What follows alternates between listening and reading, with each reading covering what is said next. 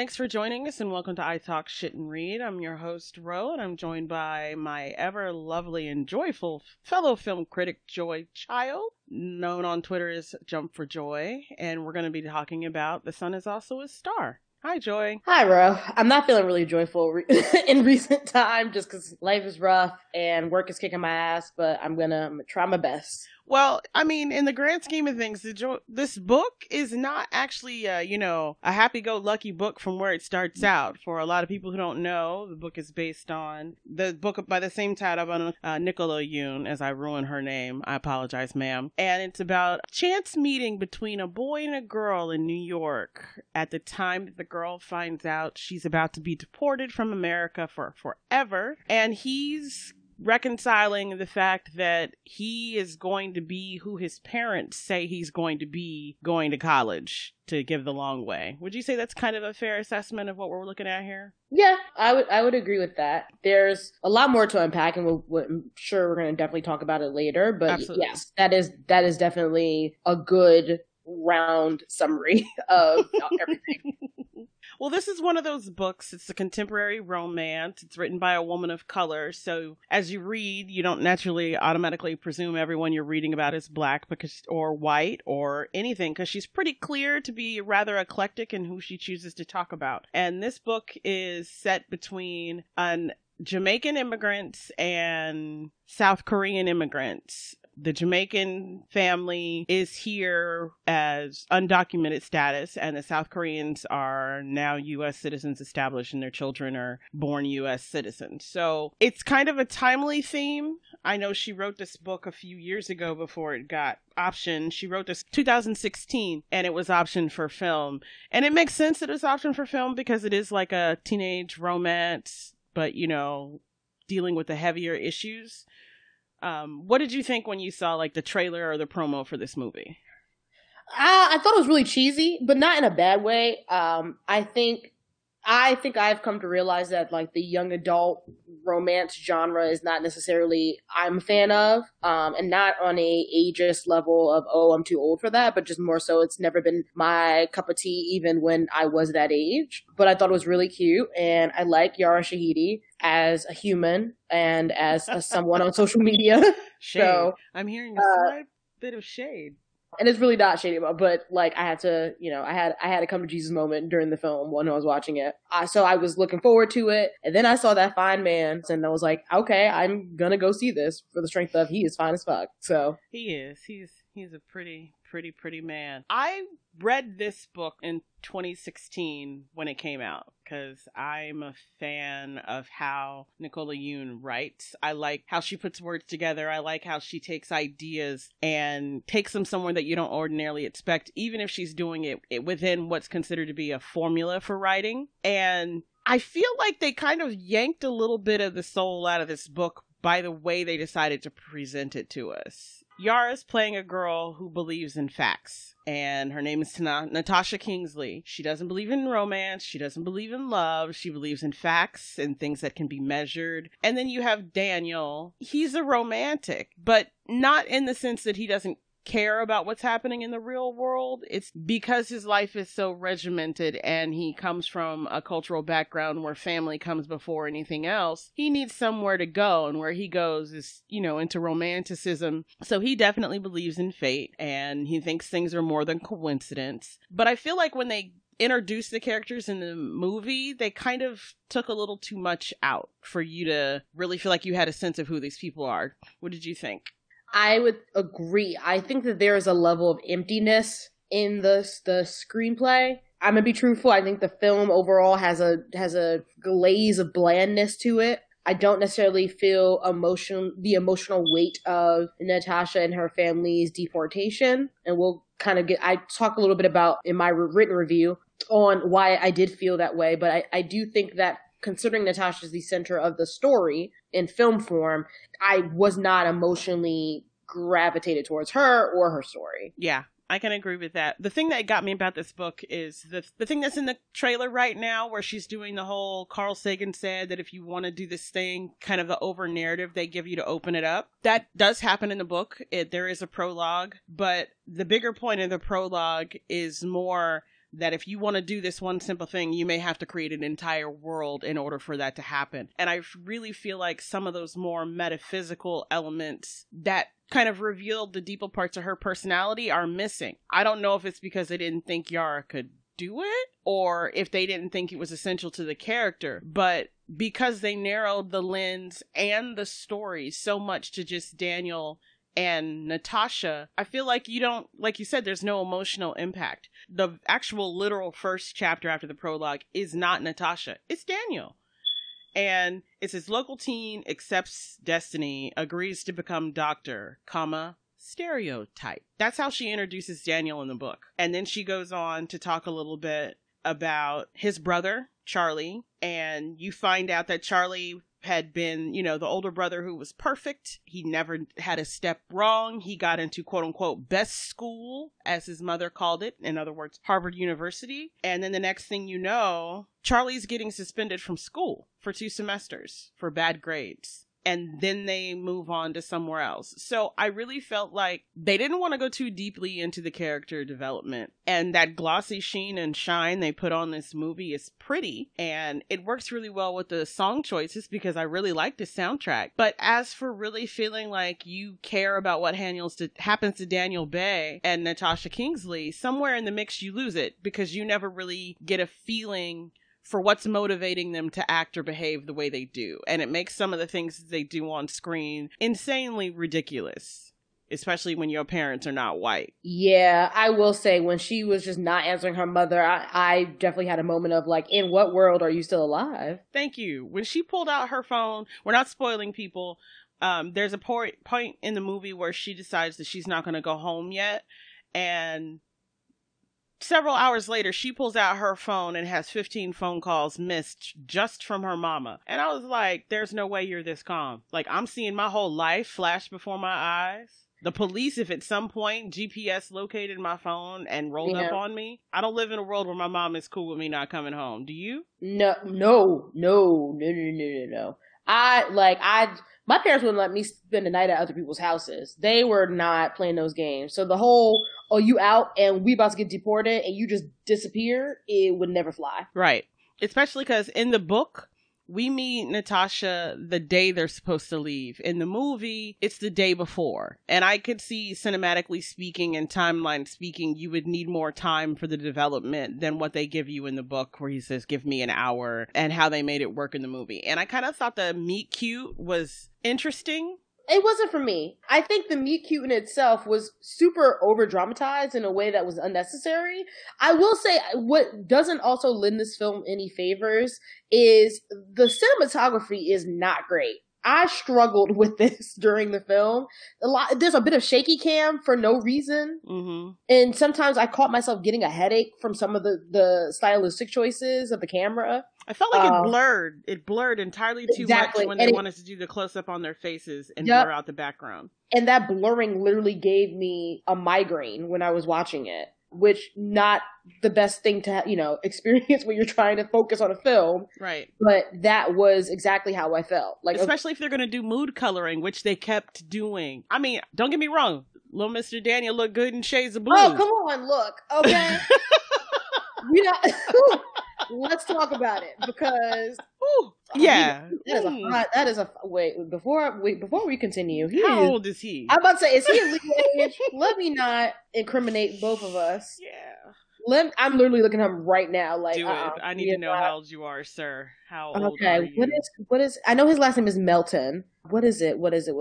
Keep talking, but I'm gonna find it. And I will say it out loud. Okay, yeah. Well, it's just like they kept having these moments and doing this mood lighting. And I was like, okay, that's all really well and good, but you haven't given me a reason to care about these people. And I probably could have let them go with the meet cute if they had tied all of the pieces together that were a part of that quote unquote coincidence by the end of the movie. And they never do. And it's patently obvious.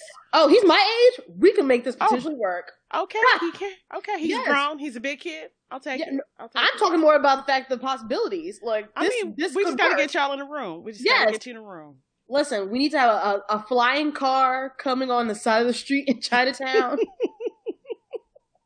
He can pull me back by my book bag and break my blue headphones.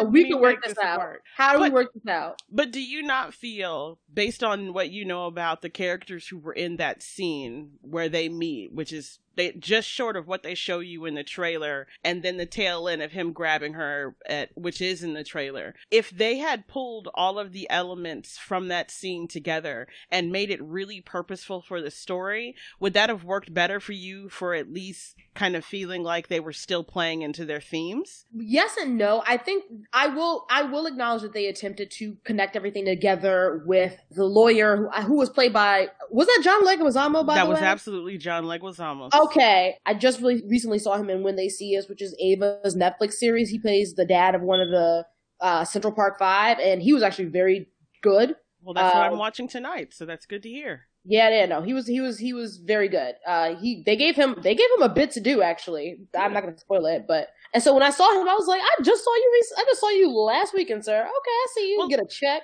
Yeah, well, John Leguizamo is a good actor, and I think it's interesting when he takes more dramatic roles that make him not be able to lean on, his comedy shtick, which is what most people recognize him for, at least most older people. Younger people don't necessarily know who he is. They may recognize him because he was the mechanic in John Wick, but they don't really know or have seen him in roles where there hasn't been a hint of humor. And I really thought that it worked really well to have him be in there, because this movie is full of what New York looked like. I will say that. When it came to them panning around the city and the areas they chose to show, and the fact that they had a person of color playing the attorney who plays a pivotal role. I like the fact that you weren't just seeing a bunch of white people. And that matters because that's one of the few things that they didn't strip out of her book. I will say, and this might just be me, and maybe from my experience being a native New Yorker and not having an immigrant experience, but I also felt like some of her love of the city was kind of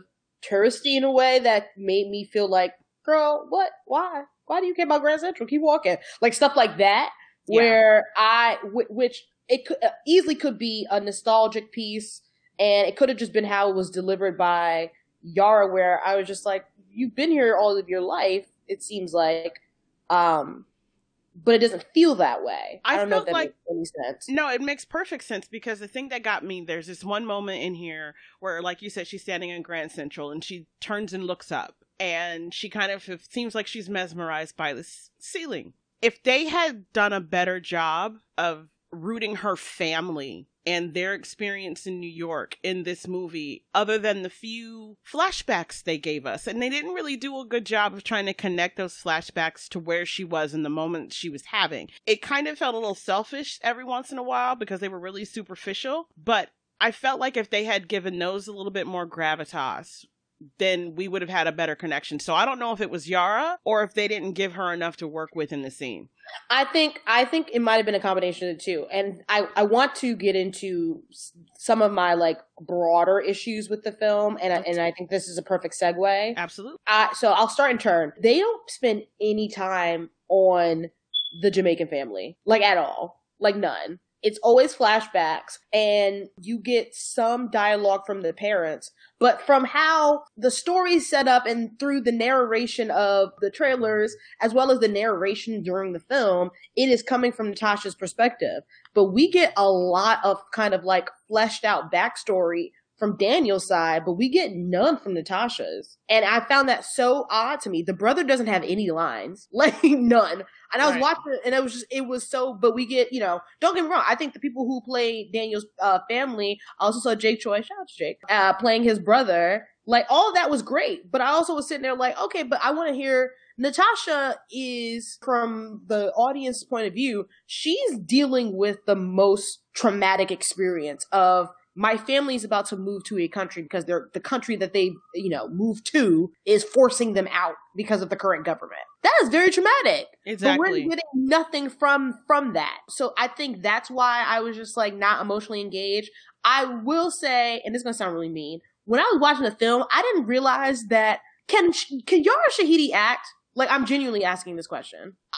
Her affect was off in this movie for me. It was super off. Every once in a while you would expect her face to be animated for what she was doing, and it wasn't, and that she can be. I've seen her on a couple of Oja Blackish. She didn't behave this way. So I don't know. honestly, I don't know, because her affect was weird. Yeah, but that's the thing. I watched Grownish. I watched like at least the half of the first season of Grownish. Her affect is not dissimilar to that of Grownish. Okay. And I don't know if it's like her delivery. I don't know if her range is as vast as I assumed it was. That may be it, honestly. I think she relies on her face more than she should, or body movement rather than putting them all together. Because every once in a while, I just felt like there was a disconnect between what she was doing and what her body was saying on screen, or what she was saying and then what her face should be emoting. So, like, for me, she was just a little off. I don't watch enough of her to know. Maybe she's young, but I can second having questions about her range. Lot of them. Definitely. Yeah. And it might be the latter, but I think a good example of that is kind of calling back to what we were talking about earlier. When they had the meeting scene and she was just like, thank you for saving me. Nothing like behind the eye. Yeah. Nothing. It was it was like throwing me off. Yeah. And if you go see this movie, you'll realize that was no little, she was going to get bumped. If he hadn't snatched the back of her jacket and pulled her back, she's dead. Literally saved her life. So it didn't work. It didn't work. Yeah, that is kind of the first entrance of you having this interaction, having this meet cute, having this instant chemistry, and they trump up the dramatics, the slow motion of him grabbing it, the car skidding to the side, both of them getting pulled back. Like it's trumped up for dramatics.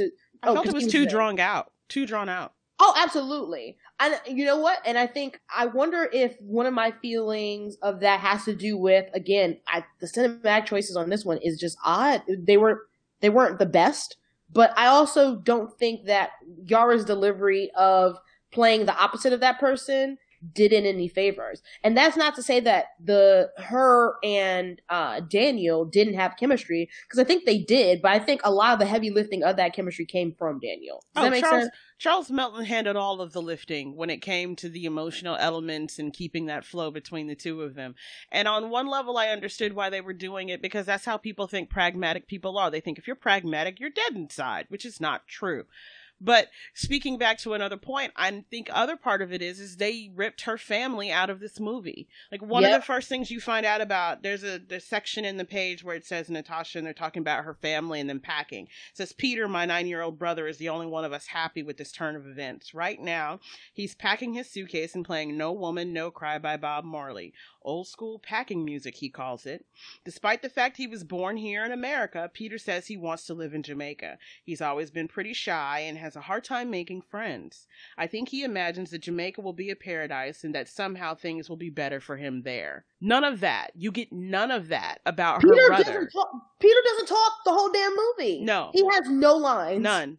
Like, there's a whole description of what their apartment looked like that they lived in. When we get there, it's completely bland and pretty much stripped down, which doesn't make any sense because they gave them more time before they had to leave in the movie than they did in the book. Like, and also, in the book, I don't know if you caught it, Peter's a U.S. citizen. He's not in the movie. And, you know, that makes my lawyer antenna go up, because that's a basis to appeal. You have a U.S. citizen child, as that, you know, the people who now like to call it anchor babies, and, you know, F them. But you have a child, you have someone in this household who has birthright citizenship in the book. And I understand removing it from the movie because it takes out all those complications. But we never even know how they got caught until almost the end of the first act. Because that's when she finally reveals why she's acting all funky to Daniel. But what really got me about some of the other elements was, and I guess it's because Charles is important in the movie. They use him as the vehicle to show about the difference and the insular nature of ethnicities and cultures, even within the United States, and some blatant ass racism. Mm-hmm. I had a moment where I was ready to go. Oh yeah, so, and that's the thing. It's so funny because like Jake Choi, from what I see on social media, is the opposite of that. Mm-hmm. And watching him, I was just like, oh, I want to fight him. Okay. Mm-hmm, mm-hmm. I was like, I knew you were a good actor, but now I'd like to punch you in your face. Wow, you're better than I thought you were. And clearly, we're not going to spoil that scene. But, you know, there's a whole description in one part of the book by Daniel talking about his other brother. And the section opens, reasons I think Charles J. Wambay, aka Charlie, is an asshole. In no particular order. And then he starts to list some of the things that he knows about his brother from how they're growing up. And not having that context and not having any of that character development really reduces Jake Choi's portrayal of Charlie Bay as just some top-level racism, and that's not what it was at all. And, you know, he's a complicated, complex character, and he and Daniel had a complicated, complex relationship that I really felt they could have better utilized in the movie in ways that they did. Because, you know, there's another line in the book at one point in time, they're like, he's an asshole, he stays an asshole, he settles into it. But one time when he was a kid, you know, he did something selfless for his brother. It's the last thing that he did for anybody else.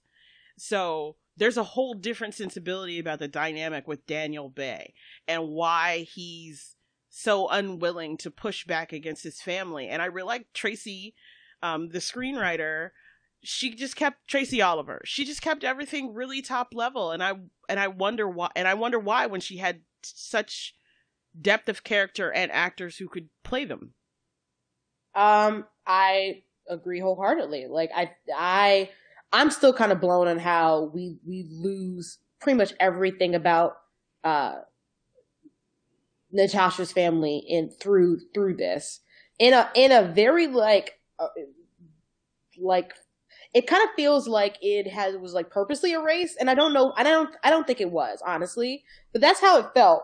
Like oddly just like gone. I felt like it was on purpose. I absolutely feel like they did it on purpose, and I don't know why. It's like they felt like they couldn't not give Daniel proper character development. And so they made sure that they gave enough elements to where you had a true sense of his backstory, even if it's not with depth with his family. But they completely stripped her of her family.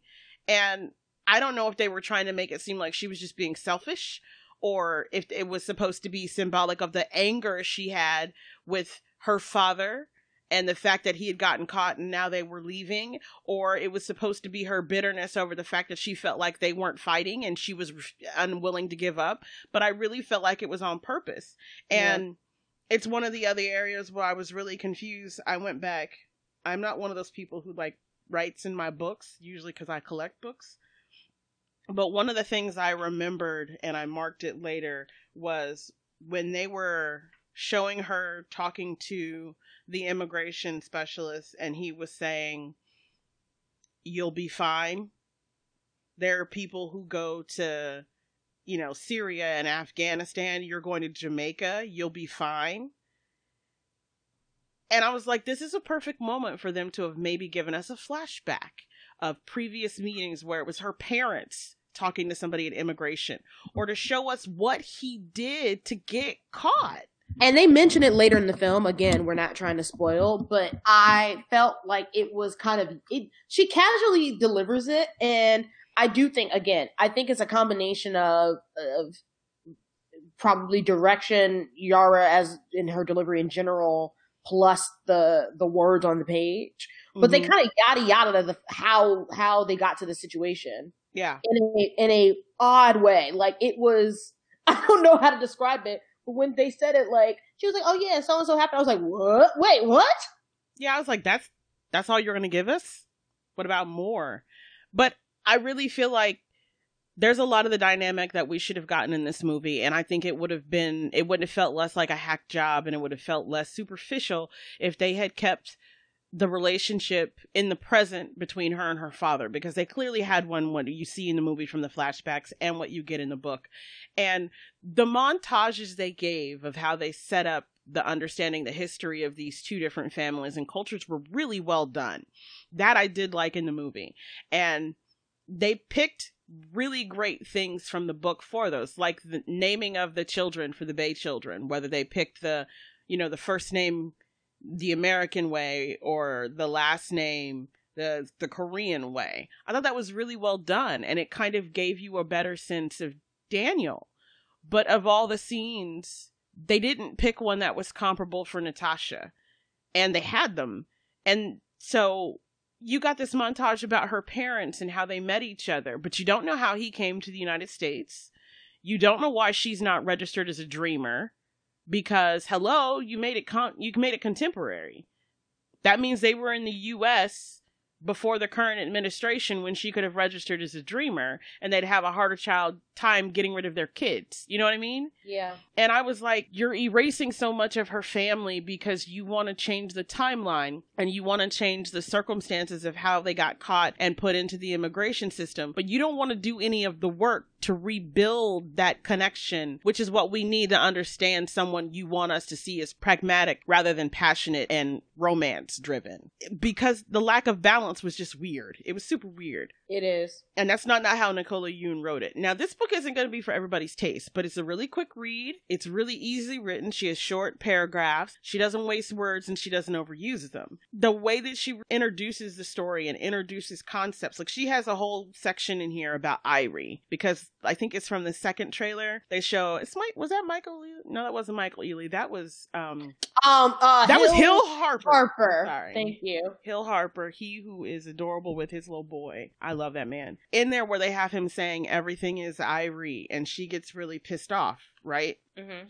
And that's where they cut the commercial. And I realized the reason why they cut the commercial is because of the people who've read the book. If they had heard what happened later in that conversation in his office, they would have realized that they're not really making Nikki's book. And I think that goes to my point.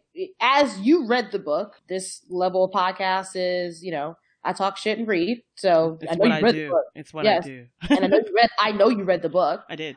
I happened to, when I was walking out of the theater, let's put it this way. I was walking out of the theater and I heard two white women who are teachers talking about it. And apparently they're reading this with like some school group that they're teaching, whatever. Mm-hmm. But they were kind of talking about like, why would you take all of this out of the book? And I was like, oh, dang. I know. Like, listen to this passage. Don't get crazy, listeners. I'm not going to do this for the whole book. I only did it for the beginning, but it was really important. There's a whole section in says, so there's really nothing you can do to help me. I'm really going to have to leave. I said in such a small voice that I barely can hear myself. Mr. Barnes doesn't have any trouble hearing. Listening to quiet, miserable voices is his job description. He taps the closed file with his fingers and he says, your dad is his problem. Why do I have to pay for his mistake? My father, his one night of fame led to a DUI, led to us being discovered, led to me losing the only place I call home. You're still here illegally, he said. But his voice is not as hard as it was before. I nod, but don't say anything because now I really will cry. I put my headphones on and head for the door again. I've been to your country. I've been to Jamaica, he says. He's smiling at the memory of his trip. I had a nice time. Everything is Irie there, man. You'll be all right. Psychiatrists tell you not to bottle up your feelings because they'll eventually explode. They're not wrong. I've been angry for months. It feels like I've been angry since the beginning of time. Angry at my father. Angry at Rob, who told me just last week that we should be able to be friends despite everything, i.e. the fact he cheated on me. Not even Bev has... Yeah, they took her ex-boyfriend out too. Not even Bev has escaped my anger. And then it skips down here and it says, I take off my headphones. Where did you go? I asked. Negril, he said. Very nice place. Did you leave the hotel grounds? I wanted to, but your wife didn't want to because she was scared, right? The guidebook said it was best to stay on the resort grounds. I sat down again. He rests his chin on the back of his clasped hands for the first time since his conversation began. He's not in charge of it. Was she concerned for her safety? I put air quotes around safety as if it weren't really a thing to be concerned about. Or maybe she just didn't want to ruin her vacation mood by seeing how poor everyone really is. The anger I've suppressed rises from my belly and into my throat. You listen to Bob Marley and the bartender got you some pot and someone told you what Irie means and you think you know something. You saw a tiki bar and a beach and you're a hotel room. That is not a country. That's a resort. He holds his hands up like he's defending himself, like he's trying to push the words in the air back into me. Yes, I'm being awful. No, I don't care. Don't tell me I'll be right. Don't tell me I don't know that place. I don't know that place. I've been here since I was 8 years old. I don't know anyone in Jamaica. I don't have an accent. I don't know my family there. Not the way you're supposed to know family. It's my senior year. What about prom and graduation and my friends? I want to be worrying about the same dumb things they're worrying about. I've even just started my applications getting together for college. What about college? I ask, crying now. My tears are unstoppable. They've been waiting for a long time to come out. Do you have any idea what it's like to not fit in anywhere? Again, I say it too quietly to be heard, and again he hears me. I'm all the way to the door, my hand on the knob, when he says, Miss Kingsley, wait. Now you saw the movie. Yeah. Would that have made a difference? Yes. Oh my God, yes. I think that is a lot more context. I think that would have been such a great kind of introduction to, and even like if they did everything that they did and they made all the choices that they made in this film, how we've seen it, but they had at minimum had that scene, I think it would have made the difference. Right. So the one moment they give us to truly understand that even though she says she's pragmatic, even though she says ration before everything, numbers before everything, love doesn't exist, she has feelings. She's emotion driven, and she is hope, which in and of itself means you believe in fate. Because if you believe in fate, you have hope, because you don't get one without the other. And I just really felt like for some reason when they were building this narrative to put it on screen, they forgot whose story they were telling. And it started to skew and lean towards Daniel heavy. Now, that also possibly could be because Charlie is a better actor.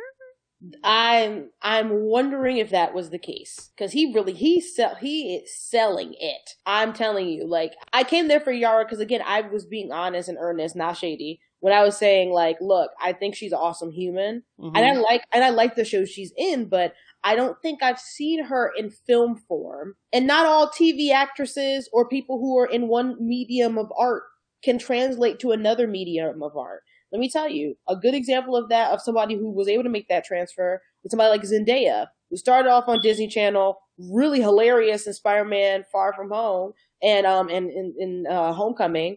And if she could pull off Euphoria on HBO, which I'm really excited to see. I'm really excited for Euphoria. I'm right there with you. Then we're in business. I'm here. I'm present. I feel like for Zendaya, she needed to grow up a little. She did.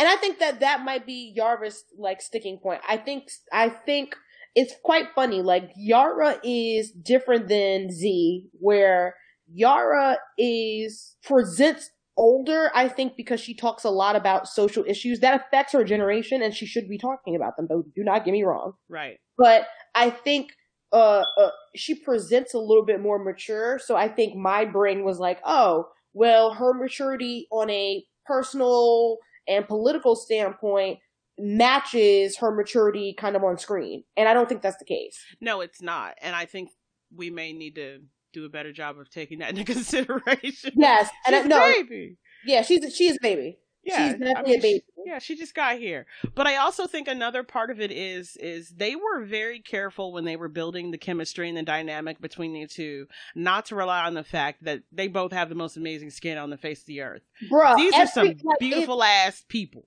Like, I know it probably sounds like to the listeners that we're like ripping on this film, but off the strength of just seeing pretty people alone, no matter what and who you are attracted to, you're going to enjoy the fuck out of this film if you just like looking at pretty people. Okay, yeah. I don't want it to seem like we're bashing this movie. I enjoyed it. I thought it was sweet. I thought it was cute. Yeah. I thought it avoided some of the greater pitfalls of what's been happening with contemporary YAs that are being translated to the screen. I just feel like, given the source material, which is why I picked a couple things from the beginning, because they don't spoil the movie at all, but they give you a greater sense of what could have been.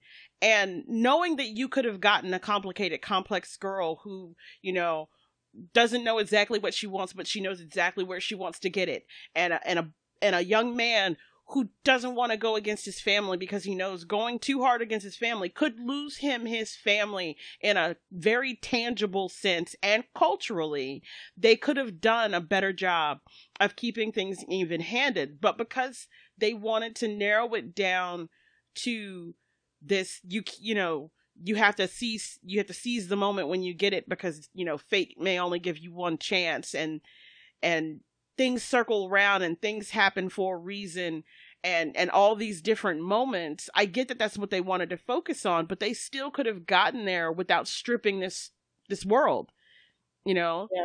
And they had the time, because some of the greater montages they give us of them running around and doing tourist ass shit for two people who live in New York. I'm gonna agree with you on that, Joy. Bruh, the Roosevelt Island scene, girl, clean the fuck out. I was like, y'all.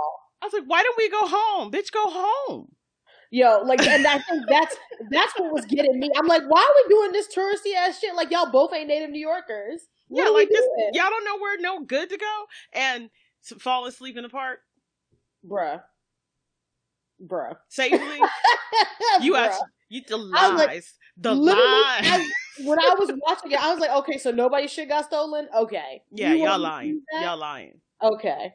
Right. Let me tell you the cutest thing that, like, also, this is just a random one. When they went to karaoke, did they pay? I'm assuming, if it's anything like the parlors here, they paid before they went in and the car went on file and it gets final charge when you come out the room. When they were walking out, I was like, oh, but did they pay though? Like, I was like, y'all just running out, y'all just leaving.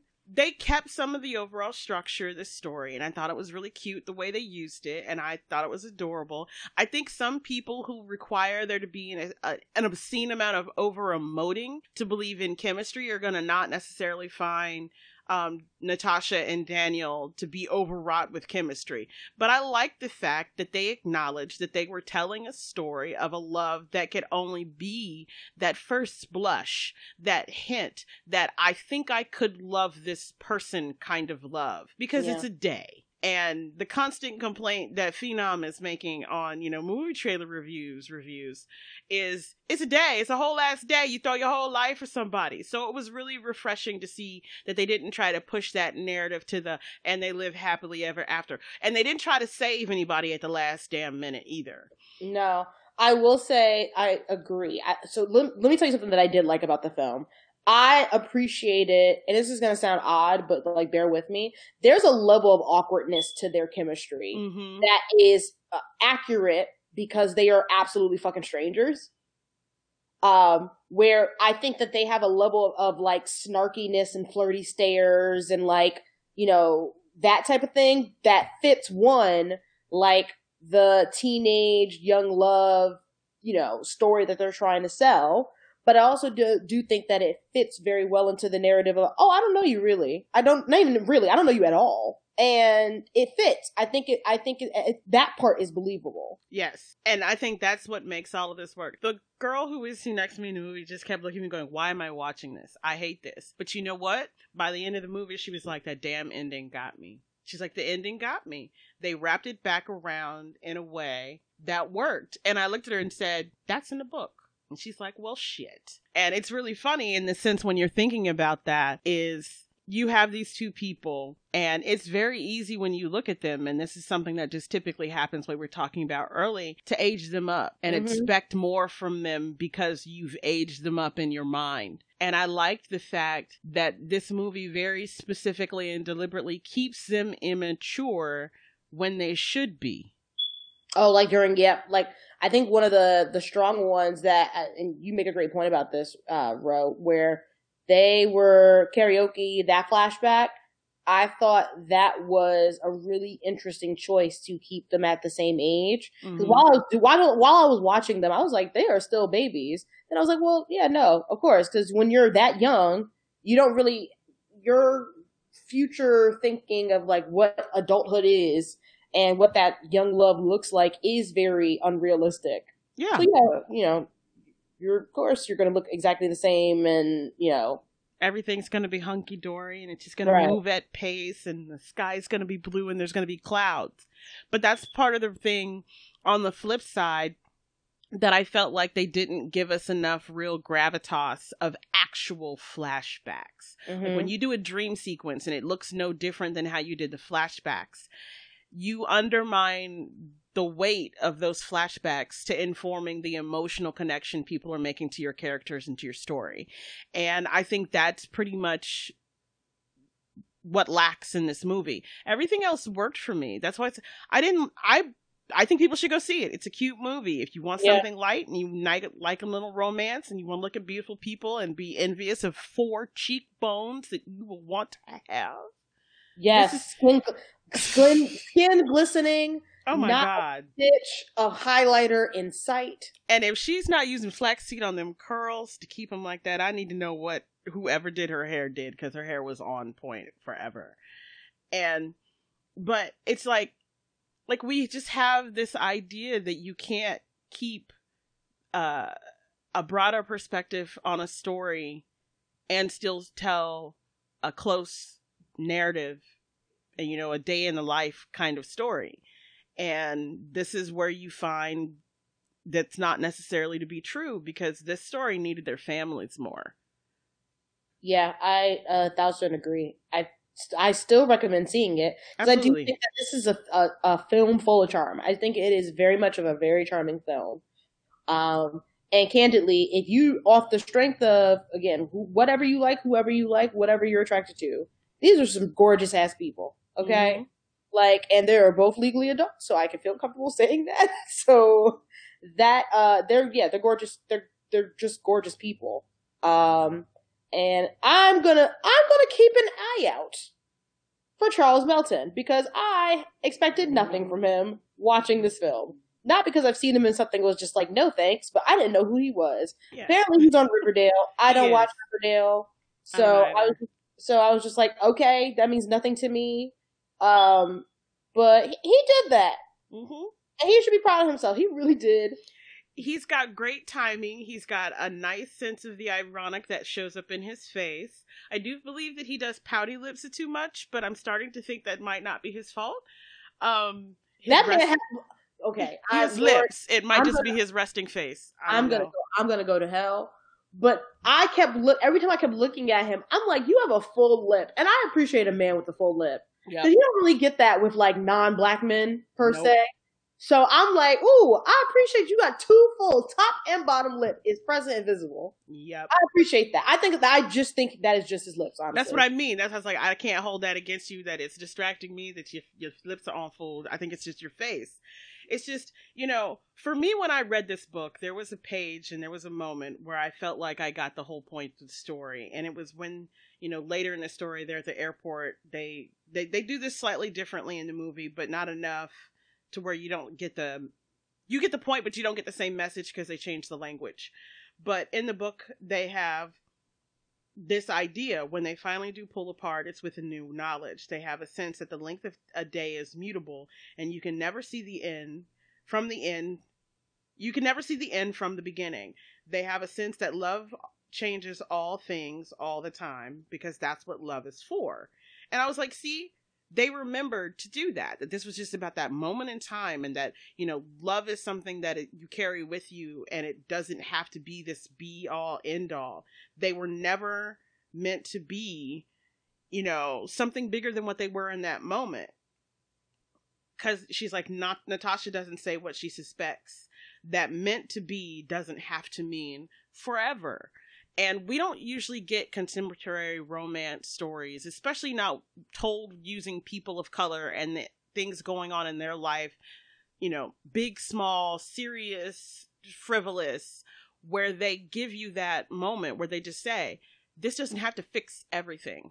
This isn't necessarily the beginning or an ending. This just is, and you have the right to enjoy it. We don't usually get those stories with us. And this one does that pretty well. Yes, I will say, funny enough, even with this film's flaws, the ending is very satisfying. Mm-hmm. Very satisfying ending. I will give them that. And that's what I think is going to get some people. They're like, oh, damn you got me. Yeah, that ending, they wrap a nice little pretty bow on top of that ending very well. I will give them that. And it's so funny. I think the strongest pieces are that end and some really key pieces in the middle with them in the coffee shop. This is in the trailer, so this is not a spoiler. Them in the coffee shop interacting with each other, I think, is a very strong selling point. I think just quiet shots of just them hanging out together really work for me. Mm-hmm. Because again, I like pretty things and pretty people. But yeah, no, I think that there is some really good meaty stuff. It's just the middleman that doesn't do it for me, and that beginning doesn't set up what is the big emotional weight piece of the film, or is supposed to be for the film. So there were two other things that one was missing completely and the other is the different ending. I liked what you said. We're not going to talk about the movie's ending at all because that's just, it's too easy to spoil. And I liked what they did. It was a nice little bow without it being obnoxious. But in the book, there's this moment when she goes back to the immigration office and she's going through security and they blur this moment out. They just have her blur through the gate. But in the book, there's a chapter called Irene, and said Natasha is not at all correct about Irene. Irene loves her job more than loves it. She needs it. It's almost the sole human contact she has, the only thing keeping her total and desperate loneliness at bay. And that's how that particular little chapter opens, and you're like, I don't understand what's going on. And then she's like, every interaction with these applicants saves her life just a little. At first, they barely notice her. They dump their items in the bin and watch closely as they go through the machine. Most are suspicious that Irene will pocket loose change or a pen or keys or whatever. In the normal course of things, the applicant would never notice her, but she makes sure they do. It's her only connection to the world. So she waylays each bin with a single gloved hand. The delay is long enough that the applicant is forced to look up and meet her eyes, to actually see the person standing in front of them. Most mumble a reluctant good morning, and the words fill her up a little. Others ask how she's doing, and she expands a little more. Irene never answers. She doesn't know how. Instead, she looks back at the bin and scrutinizes each object for clues, for some information to store away and examine later. More than anything, she wishes she could take her gloves off and touch the keys and wallets and loose change. She wishes she could slide her fingers along the surfaces, memorizing textures and letting the artifacts of other people's lives seep into her. But she can't delay the line too long. Eventually, she sends the bin and its owner away from her. And it's like, this morning she needs contact to save her life. She drags her eyes away from a retreating bin up to the next applicant. It's the same girl who's been coming every day this week. She can't be more than 17. Like everyone else, the girl doesn't look up from the bin. She keeps her eyes focused on it, like she can't bear to be parted from the hot pink headphones in her cell phone. Irene lays her gloved hand on the side of the bin to prevent it sliding out of her life and onto the conveyor belt.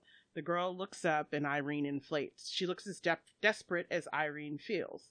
Irene almost smiles at her. In her head, she does smile at her. Welcome back. Nice to see you, Irene says, but only in her head. In reality, she's already looking down, studying the girl's phone case. The picture is of a fat white baby boy completely submerged in clear blue water.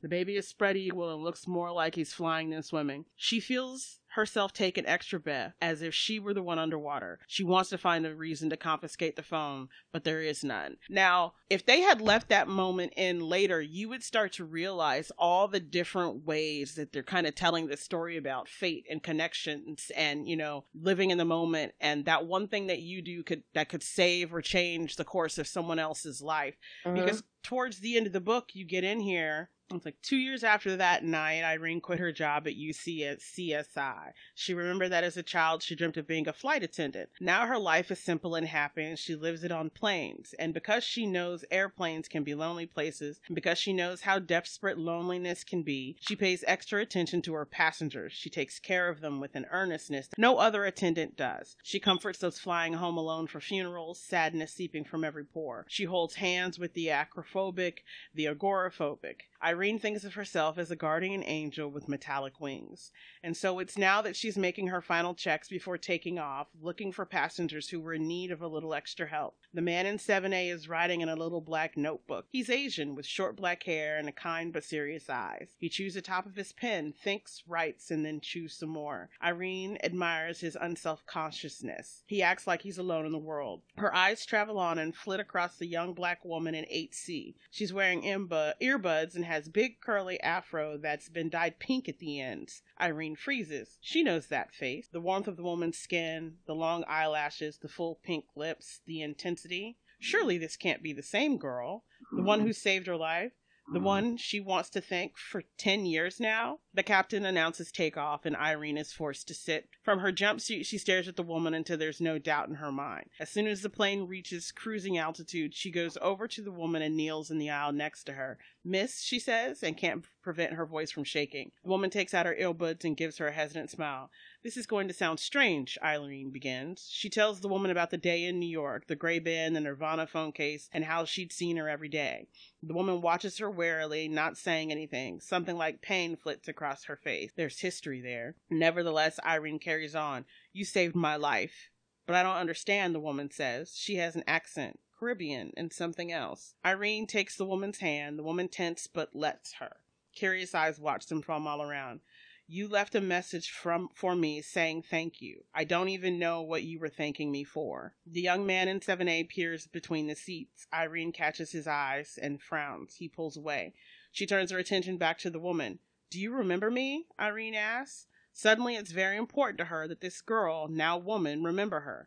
The question leaves her mouth and she becomes the old Irene, alone and afraid. Affected, but not affecting. Time hiccups and Irene feels herself torn between two universes. She imagines that the plane disintegrates from the floor and then the seats and then the metal shell. All that remains now is Irene and this woman. "I remember you," the woman says. "My name is Natasha, and I remember you." The young man in 7A peers over the top of the seat. "Natasha," he says. His face is wide open and his world is full of love. Natasha looks up. Time stumbles back into place. The plane and seats reform. The passengers solidify into flesh and blood and bone and heart. "Daniel," she says. And again, "Daniel." Seriously?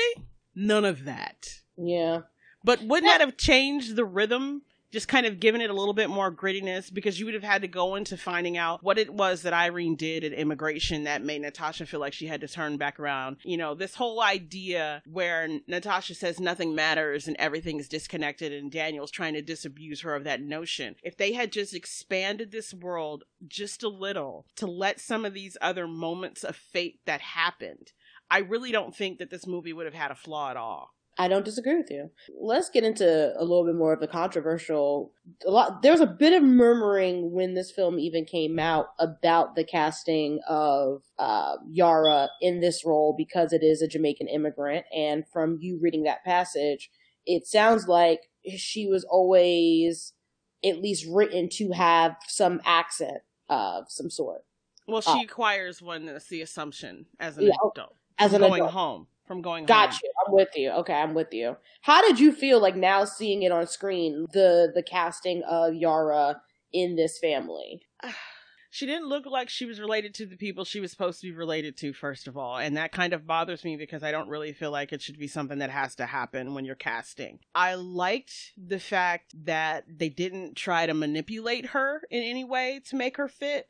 So they didn't try to force a fake accent on her. They didn't even try to make her sound like she was too New York, quite frankly. But except when she said dead ass, and I was like, oh. Yeah. And she used it wrong. She did.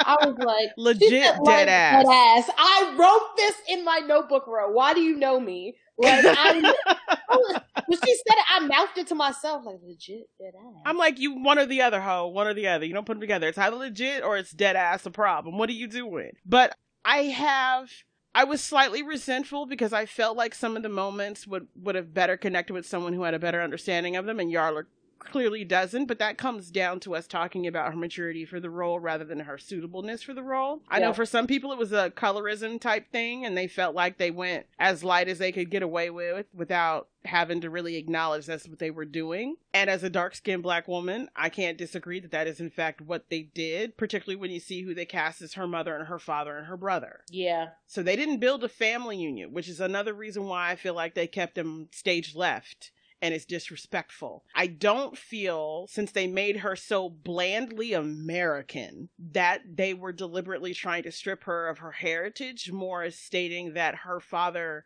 deliberately kept them American so they could hide. But without any of those elements from her family, hearing how her parents spoke, hearing how her father acted before they got caught and after they got caught. We don't have any of that context, and I think it plays further into this not, quote unquote, being an immigrant love story. Yeah, and that's the thing. Like, again, I am not immigrant, so I'm not going to pretend like I can speak for them. Right. But I am half Caribbean, but I was raised very Black American. But one thing I do know about Caribbean people is that they are very prideful, and for good reason, right? Like, they have a pride for who they are and where they come from, no matter the circumstance.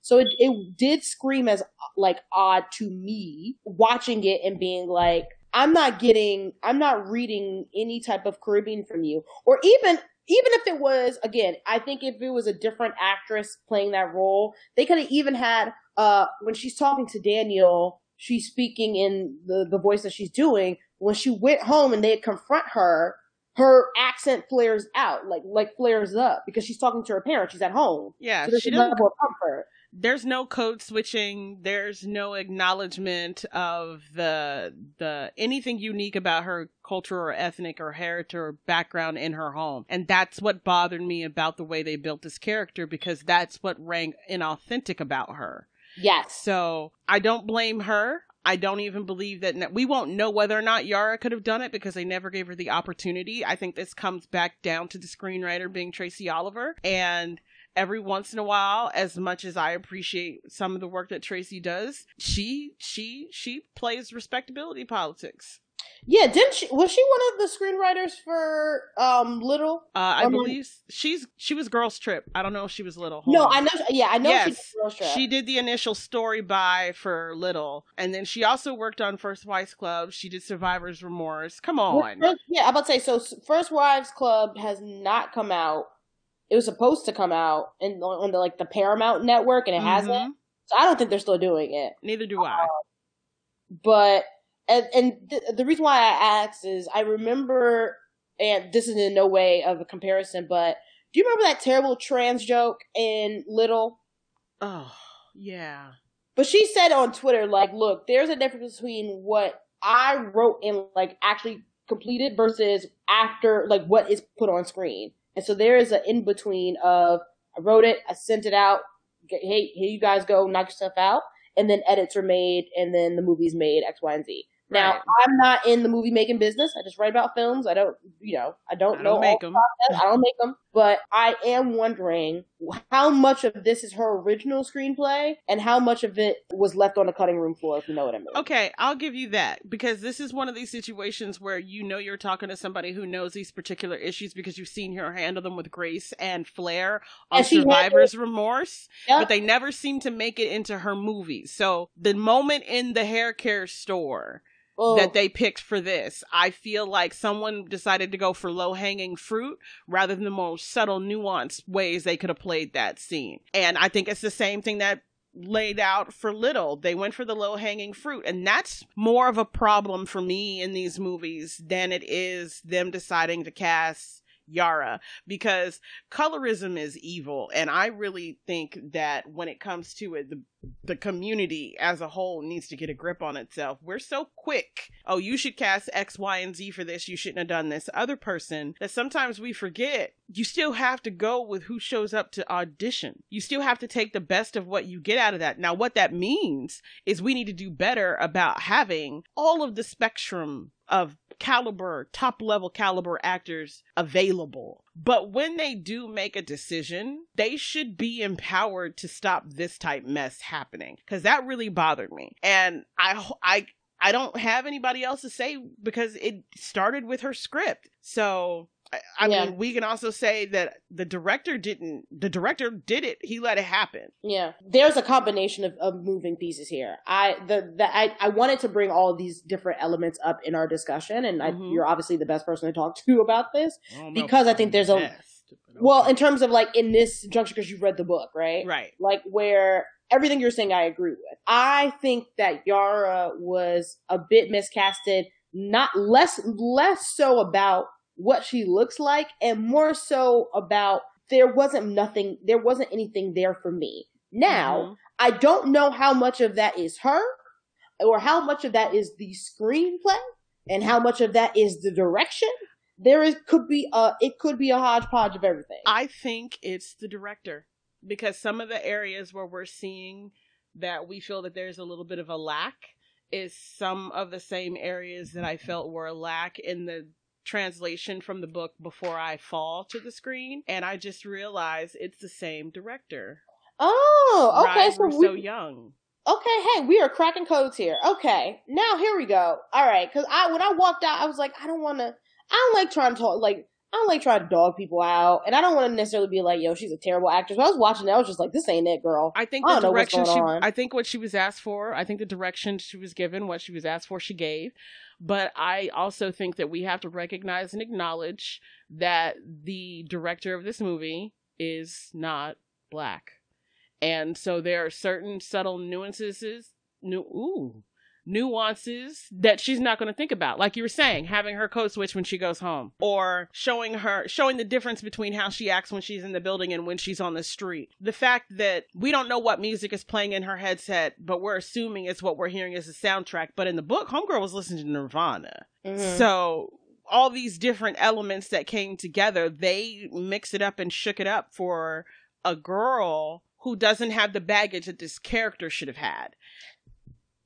Yeah. And so that's where you end up in situations where you get low-hanging fruit. I personally believe that Rye did a much better job of pulling the story together in ways that truly matter for this than she has done for some of the other YA contemporary or, you know, suspense thriller YA type stories to screen than she's done in the past. I will flat out say that I believe that to be true. But I believe that she was missing some voices that she needed in her ear when she was directing and making choices. And that makes sense because Rye is Asian, right? I don't actually know who are you, ma'am? Because this picture, she could be a lot of things. What's her last name? Russo Young. Russo. I think she might just be Caucasian. Oh, no, she's definitely, yeah. No, she is... Yeah, but it comes down to one of those things where I just think she took too much refuge into the idea that she's making a YA film, and she forgot that just because it's a YA film doesn't mean that you take out the sophistication in the story that you're telling. Yeah. So she gave us really, really pretty things with nice flashback montages that work, and a story that holds together better than expected. It's cute, it's sweet, it's a nice contemporary take, it's a relationship dynamic that works and it keeps its awkwardness. But as for translating some of the heavier elements in this book, they punted. Yeah, I will say this, like, look, I think I agree with everything you're saying, actually, but I will say that in 2019, for just me, myself personally, just Joy's POV, especially because I had the opportunity to see Fast Color, that was directed by a white woman, Julia. You keep reminding me that I don't get to see that movie. Just keep. It's not even me doing it on purpose. I'm sorry. But like seeing that movie and seeing kind of the level of gravitas that was given to it from a white female director. All you white or white presenting directors, if you are directing people of color, you need to step your cookies up. Yeah, there's no excuse. There's no excuse. You gotta do your Googles, bruh. Like, this wasn't, like, there was just a lack of nuance delivered for Natasha's stuff. And I do think some of that is definitely the circumstance of the performance that Yara gave. And I also do think that Yara definitely has opportunity to grow as an actress. But I think she's got a good base to work from. She does. Absolutely. She got opportunity. She got a good base. People believe in her. Shit, I still believe in her. I think she still got it.